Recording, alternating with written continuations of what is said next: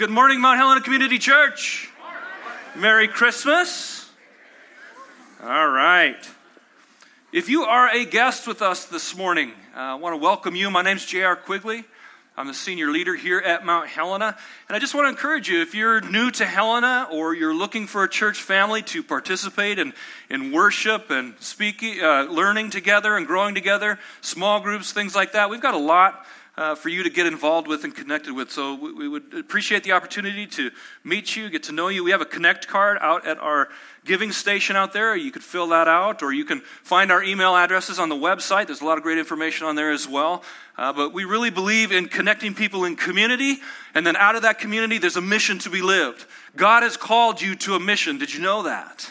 And all of us are gifted, and all of us have a part to play in His kingdom. And so we're looking at continuing to grow our community and connect people with family and live out that mission. So we are glad that you chose to join us today. How many of you are done Christmas shopping? Oh, there's a lot of you still got to get out there this afternoon, huh? Well, I'll probably see you in the store this afternoon, okay? Because I might be out there with you. Appreciate it. I do want to let you know really quickly that next Sunday is New Year's Eve, and so what we're going to be doing, rather than a normal church service, we're going to be gathering together to just hang out, to have breakfast together and have some fun. So really encourage you to join us next New Year's Eve, 10 a.m. We're going to be doing breakfast. I mean, come on, who's going to turn down free breakfast? So it's New Year's Eve, I know, but come to church. Let's hang out. Let's have some fun. Looking forward to it. Hannah mentioned during worship day. By the way, would you give the worship team a hand? They did a great job this morning, didn't they? That's a lot of fun. It's a lot of fun. I like Christmas because you can get away dressing differently. I see a lot of suits out there. I see Santa Claus hats, all kinds of things. If you did that any other day of the year, we'd think you were crazy, but it's very appropriate today. A lot of fun. Do appreciate the worship team and all their hard work. Hannah mentioned during worship today that we've been going through a series on Christmas carols.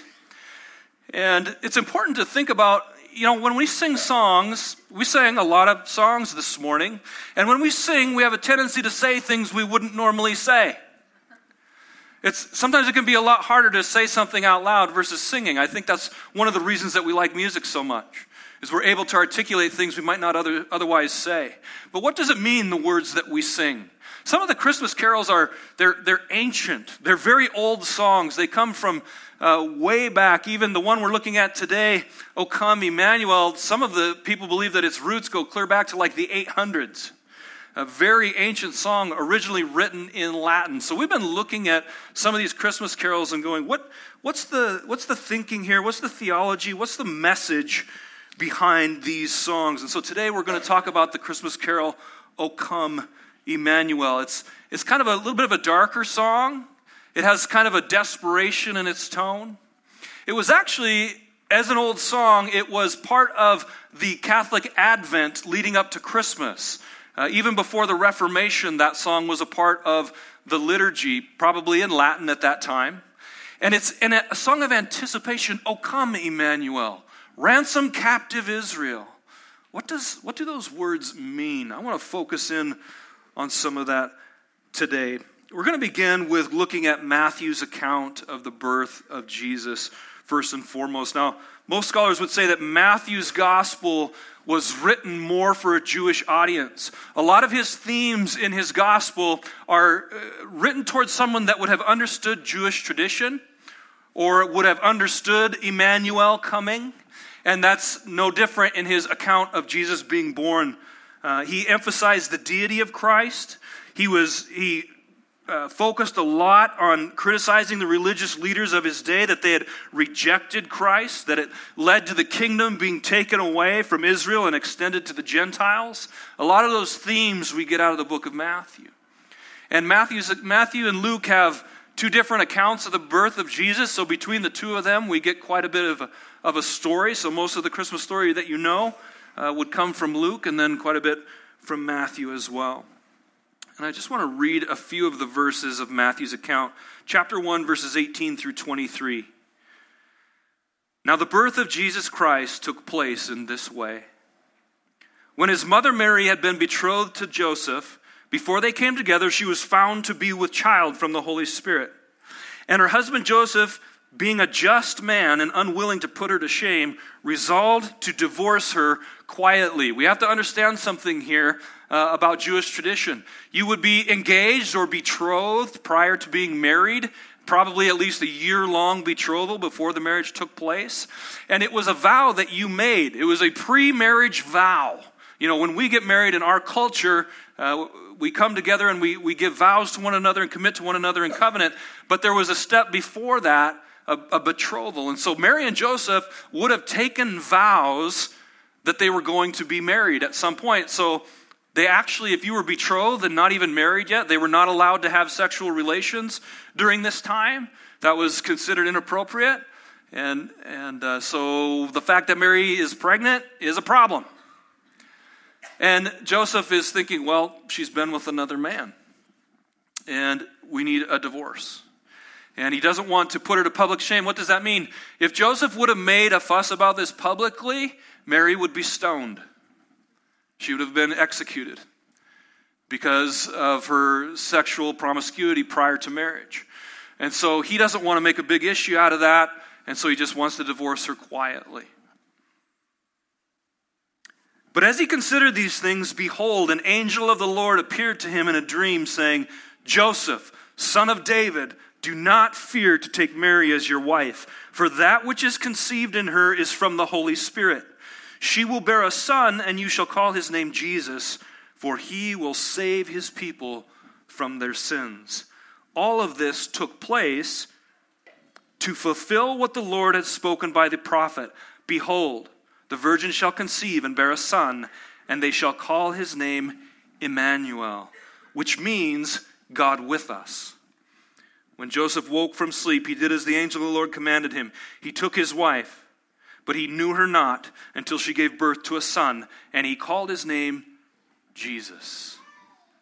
Boy, kind of a scandalous little story, according to the Jews. But Matthew points out several things. He calls Joseph the son of David. This would have been very important to the Jews. So this song, Emmanuel, it's an anticipation that God is going to rescue Israel. He's going to rescue his people. They're in a position of need. At this point in time, they were not strangers to being exiled or in need. They'd been captive of the Egyptians. They'd been occupied by the Assyrians. They were taken over by the Babylonians. Now they were being occupied by Rome. God had repeatedly punished them for not honoring his law. And so they knew what it was like to be separated from God and to be in exile.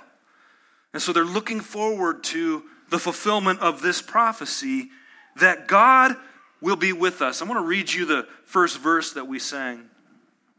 O come, Emmanuel, and ransom captive Israel that mourns in lonely exile here until the Son of God appear. Rejoice, rejoice. Emmanuel shall come to thee, O Israel.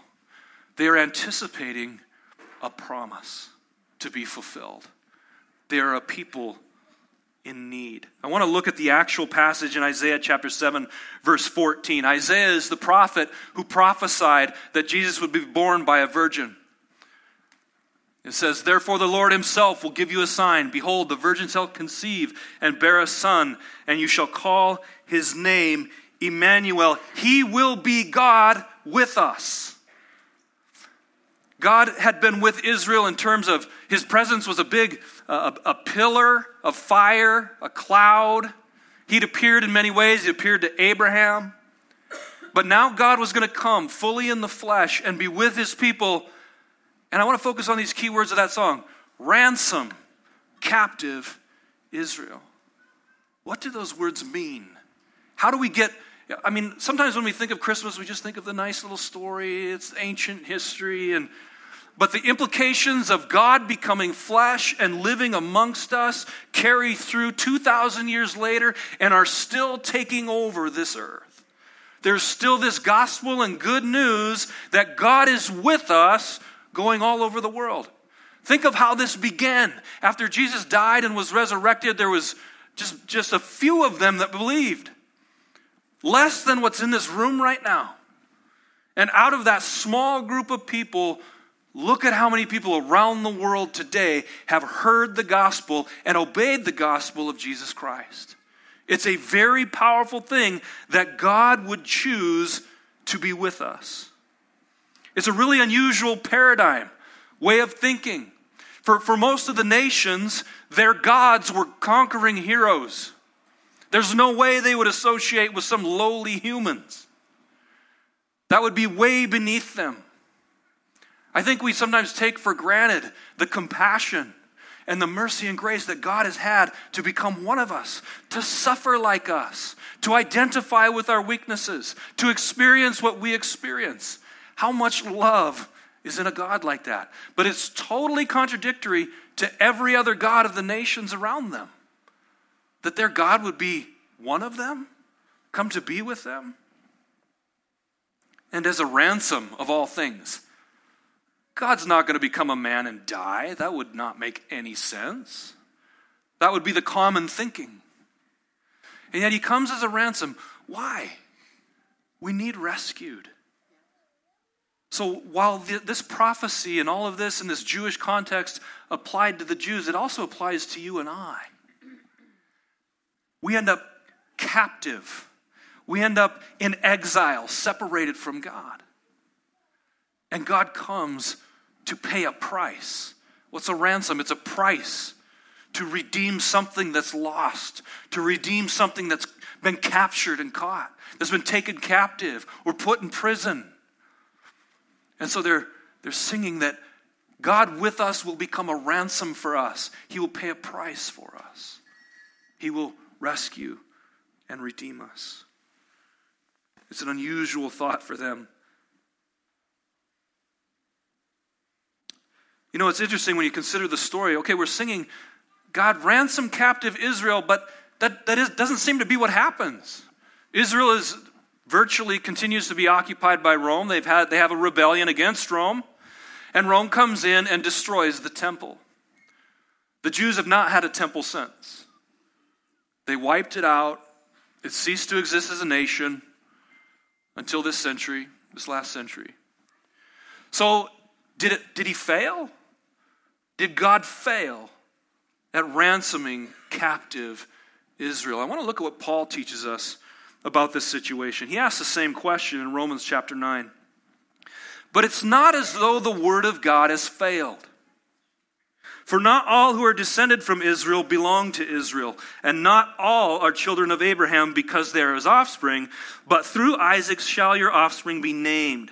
This means that it is not the children of the flesh who are the children of God, but the children of the promise are counted as offspring. Paul's making an argument for children by faith.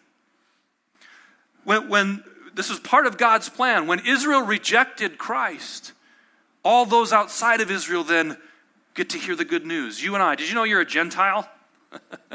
We don't refer to ourselves that way. But that's what we were to the Jews. We weren't Jewish in terms of race or nationality, most of us. And God was their God.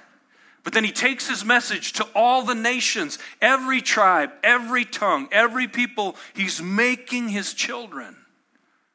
They're becoming heirs to this promise by faith. And indeed, he says in Hosea, this is Romans chapter 9, later on, 25 and 26, those who were not my people, I will call my people. He's making a major transition here. Hosea prophesied it, that it would come to this. So when we go back to the song and the idea of being ransomed, he's not just ransoming the literal captive, exiled Israel nation. He's reconciling, rescuing all of those who would believe, which is you and I.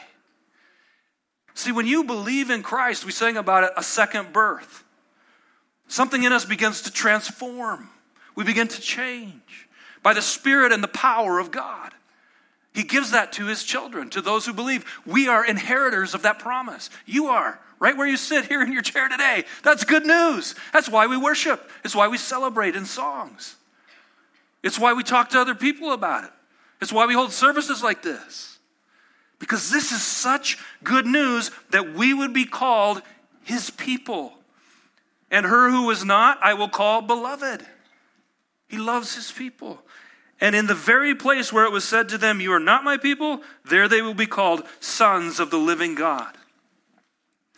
So there's a foreshadowing here in the song. Israel is looking forward to God with us, and God takes it way further than they were expecting. He's not just rescuing them from a temporary occupation of Rome. He's actually going to rescue the whole world. Everyone who would believe in his name. Everyone who would, like we talked last week, submit to his lordship and recognize him as Lord. I want to focus in on the fact that God is with us. Did you know that? Sometimes it just seems like such a out in the ether somewhere. Okay, God's with us. He's present in some kind of way. I don't get it. That's supernatural, and I don't understand those things. But I want to convince you today that God is really with you. Actually with you. His Spirit is here in this room. The Bible says that when you believe in Christ, when you make him Lord, he comes and lives with you. You become a temple. Now, what is a temple in ancient thinking? It's the house of a god, right? You are the house of God. His Spirit comes and lives within you. God is with you, which can be a scary thought too, right? Oh, you saw that? Yes, I did. And you heard me say that? I did hear that, yeah. Kind of scary, isn't it? But it's wonderful and encouraging.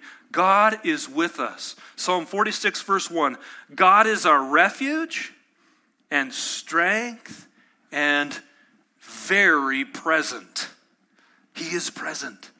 I could make a Christmas joke, but I won't. He's right here. Thank you. You're awake. You're with me. All right. Yeah. He is very present. Right here. Accessible. And it says to help. He's here to help. God is with us. Wherever we go, work or play, he's there to help. Many of you have probably heard of Psalm 23. Maybe you've heard it read at a funeral, or it seems to be a common passage actually that's read at funerals, but in my mind it's a psalm written very much about a living person. By a living person. I want you to listen to these words in Psalm 23, 1 through 3. The Lord is my shepherd. What does a shepherd do? He herds you along. Now, if he's off in outer space running the universe and doesn't have time for you, how could he be your shepherd? He's very present. He's right there. So in every circumstance and decision that you have to face, recognize that your shepherd is right there, ready to help guide you. But you've got to notice him and pay attention. I shall not want. I won't need anything. He makes me lie down in green pastures. He leads me beside still waters. What beautiful imagery of how God is with us. Here, JR, come to this great place. Rest here. Come check out this situation. And he leads us. And then these beautiful words, he restores my soul. How many of you could use some soul restoration? All of us. We're hurting. We're broken people. We've done a lot of damage to ourselves. We've done a lot of damage to others. Others have done damage to us. And we hurt at a soul level. But he is the shepherd of our souls. He restores my soul. He leads me in paths of righteousness for his name's sake. All of these words are God interacting with a living person. This psalm is about the living, not the dead. He leads me and guides me. He's my very present God with us. He's Emmanuel. He's with me. So Emmanuel really reflects the idea of God coming in completely human form. But we know that God is with us even now by his Spirit. Jesus said, it's to your benefit that I go away. I'm going to send the Holy Spirit to be with you. God with you, in you, shepherding you. The psalmist in Psalm 139, verse 7 through 12. Can I just tell you, if you don't do any sort of biblical tradition or anything like that with your Christmas this evening or tomorrow, or maybe you're kind of bored of the Christmas story, you want to read something else that encourages you, I would encourage you to read Psalm 139. This is such a powerful psalm. It's got to be one of the best psalms, if I could say it that way. Where shall I go from your Spirit? He's trying to run away from God. Ever try to run away from God? There's a story about a guy that gets swallowed by a fish, but anyway, we'll talk about that another time. Where shall I go from your spirit? Or where shall I flee from your presence? If I ascend to heaven, you're there. He's actually there. If I make my bed in Sheol, the place of the dead, he's there too. If I take the wings of the morning and dwell in the uttermost parts of the sea, even there your hand shall lead me, and your right hand shall take hold of me. God is with you. He is with you. If I say, surely the darkness shall cover me, and the light about me be night, even the darkness is not dark to you. The night is bright as day, for darkness is as light with you. You can't hide from God. You can't escape his presence. He's with you. And this is a wonderful thing. If God is with us, God was with us. God was with you. This is really important because when we consider our past, when we consider that wounded soul that we have, when we considered all the experiences that we've done, it can be hard to imagine that God was there. How could God be there when that terrible thing happened to me? See, God, when you ask God to forgive you, let's just start with you, okay? You and I as individuals, and we look on our past and we recognize that we've made some terrible mistakes or we've really done something that's offensive to God, been very sinful. When we ask God to forgive us, he goes back in time and wipes that off your record. Do you realize that's how powerful forgiveness really is? The Bible says as far as the east is from the west, that's how far he removes your sin from you. How many of you have a whiteboard? I'm a whiteboard nerd. I have one in my office. That's all they'll let me have. I heard they make whiteboard paint. I'm afraid of what my office would look like if I got a hold of some whiteboard paint. I love whiteboards. But you know what's so nice about them? You just take that eraser and it's gone. Completely gone. Clean. And when you got something on your record, the whiteboard of your life, I did this. God forgive me. And he goes, you can imagine him back there with you in that moment, wiping that off your record, wiping that whiteboard clean, removing that sin from your life, completely gone, completely forgiven. See, God is just. He will bring all things to justice. When I talk about God being with us in our past, I want to be really sensitive to those of you that have experienced a trauma of not your own making. Maybe you were abused in some way or something happened to you that had nothing to do with you, and that makes you kind of angry. God, how could you have been there and that happened to me? And that's a very difficult conversation to have, trying to understand how these things happen. But I do want to say something. God was there. God saw it. He saw it. And I want to tell you something. He's just. Do you ever have the feeling that somebody did something to you and got away with it? They're never held to account. They're never punished. I'm not encouraging a vengeful attitude. Because the Bible says it's not your job to avenge. It's my job. So it's God's job. I will avenge, says the Lord. I want to tell you something. Nobody gets away with anything. Everyone will stand before God and give an account. So even in this life, you might take something to your grave, but you will answer to God for it, which is kind of scary. But you know what's beautiful? He also forgives. And that's why we have to be careful not to hold a grudge. Because in the same way that maybe you'd like vengeance to happen on somebody, perhaps somebody wants vengeance to happen to you. Because you might be the perpetrator in some of those situations. You've hurt people. And so we're all guilty. We're in lonely exile here. We need ransomed. We need God with us. And that's what he's done. And that's why we celebrate. He can go back in time and he can bring healing to those experiences. He can bring restoration to you. He's with you. God is with you. God was with you. I know that's hard. That might require some thinking in the days ahead in prayer. Here's the other thing. God will be with you. Your future is secure in Christ. We just talked about this a little bit last week. Jesus is Lord. Let him be. You're not very good at it. No, I'm sorry to be offensive, but you're just not very good at it. Let him be the Lord. Let him guide your steps. Let him be the shepherd.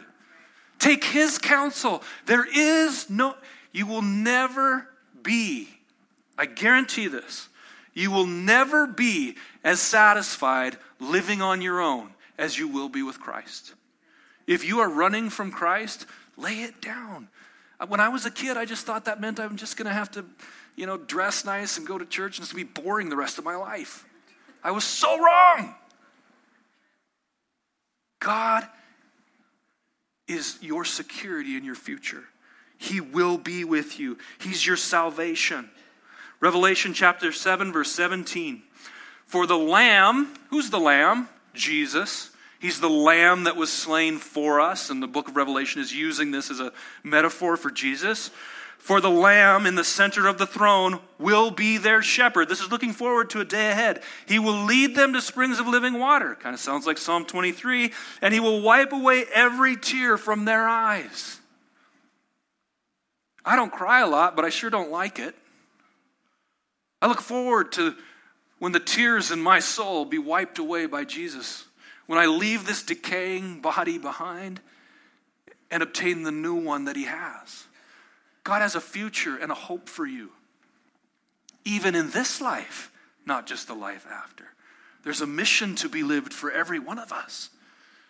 And God has that plan. There is no better plan. Revelation chapter 21, verses 3 through 5. And I heard a loud voice from the throne saying, Behold, this is it. We're looking forward into the future here. Behold, the dwelling place of God is with man. Emmanuel, God with us. This is who God is. He will dwell with man. And they will be his people, and God himself will be with them as their God. He will wipe away every tear from their eyes, and death shall be no more. Neither shall there be mourning, nor crying, nor pain any more, for the former things have passed away.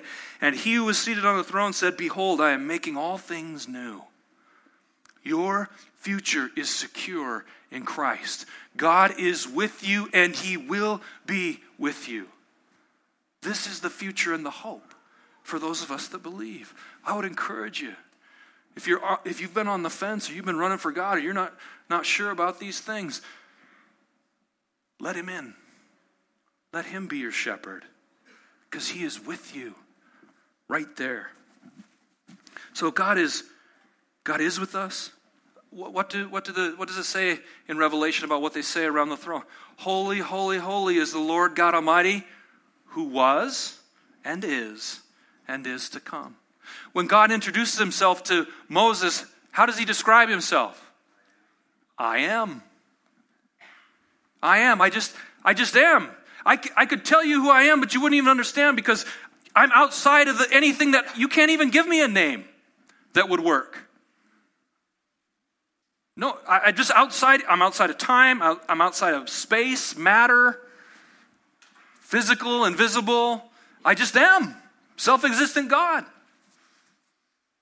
And he's going to make but yet he becomes one of us and he's with us. How powerful.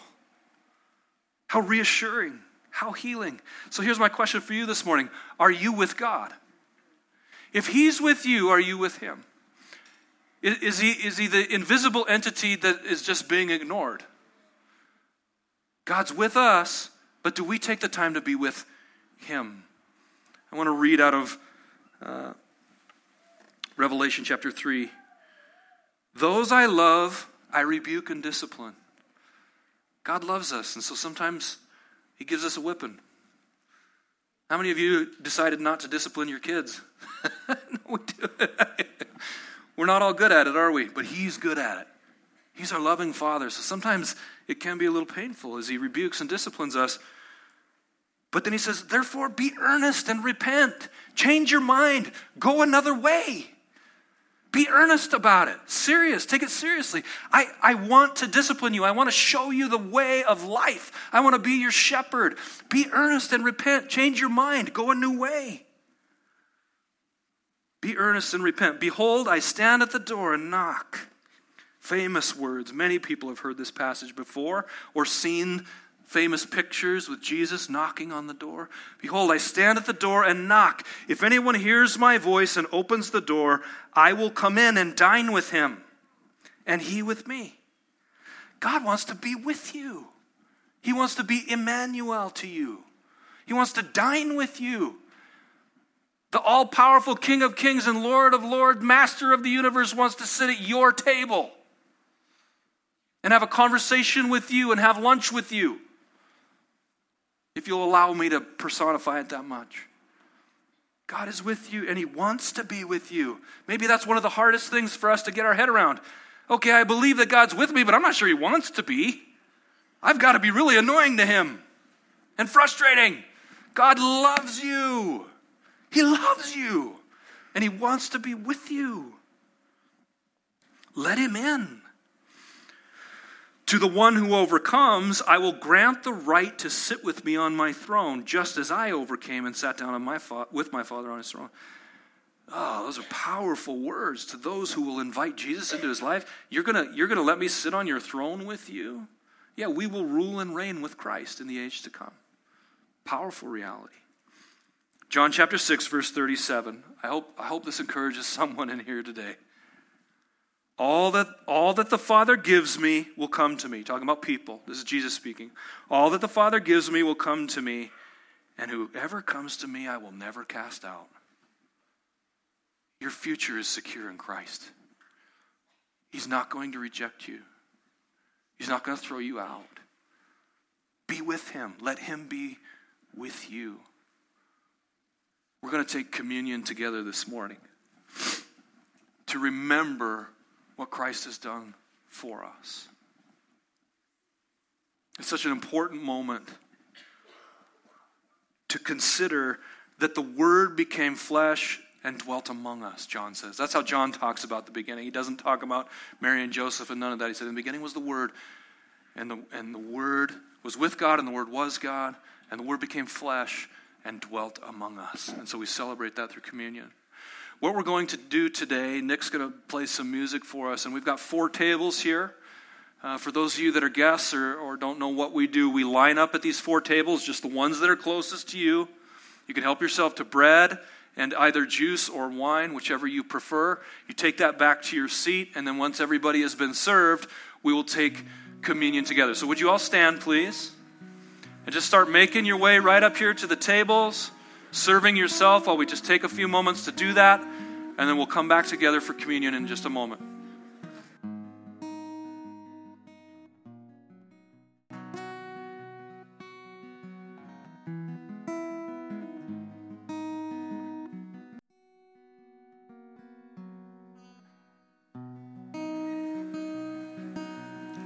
As the last few are taking the elements, I just want to remind you, Paul encouraged us that when we take communion to do so in a worthy manner. And, you know, when we eat this bread and we drink this cup, it reminds us in a very somber way of the crucifixion, of a gruesome and painful death on a cross. It reminds us of a body that was broken and blood that was shed on your behalf and my behalf. And so we take that seriously. And so I don't think the bread's magic, and I don't think the wine is. I don't think that. What this is a practice of the early church. And they were remembering the night before Jesus died and when he had his last meal with his friends before he was crucified. He made some profound statements.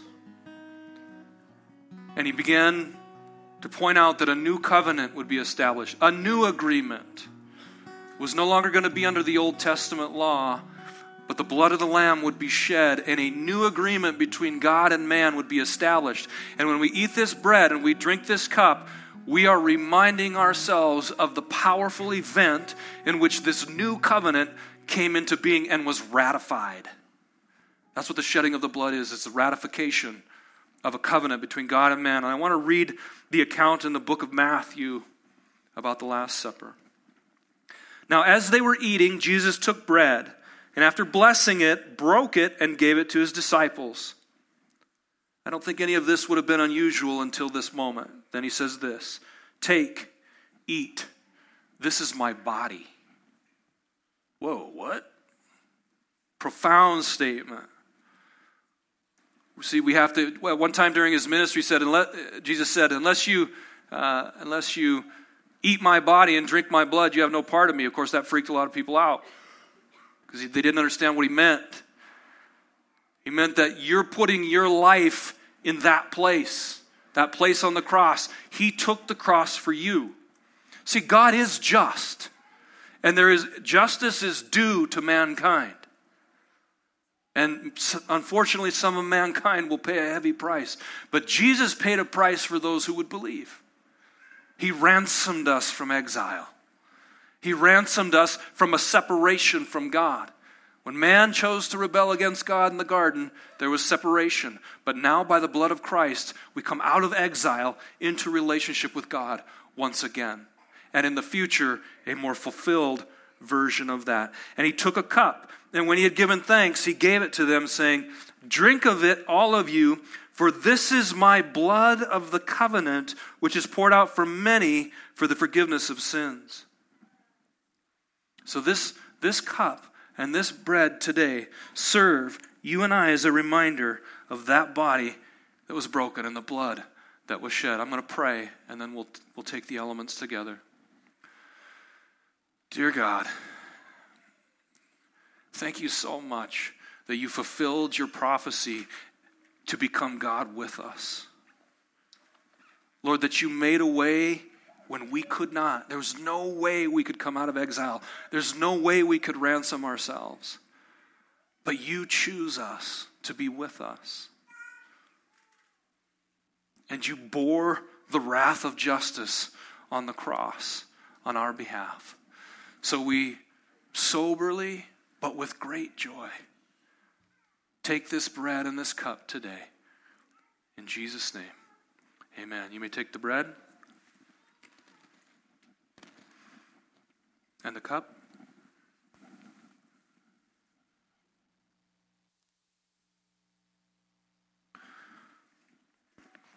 The worship team is going to lead us in one last song as we exit today, and I'm going to exit off the stage, and we'll be finished when they're done with the song. But remember that when we sing a song and we worship, we're saying things that we might otherwise lack words for.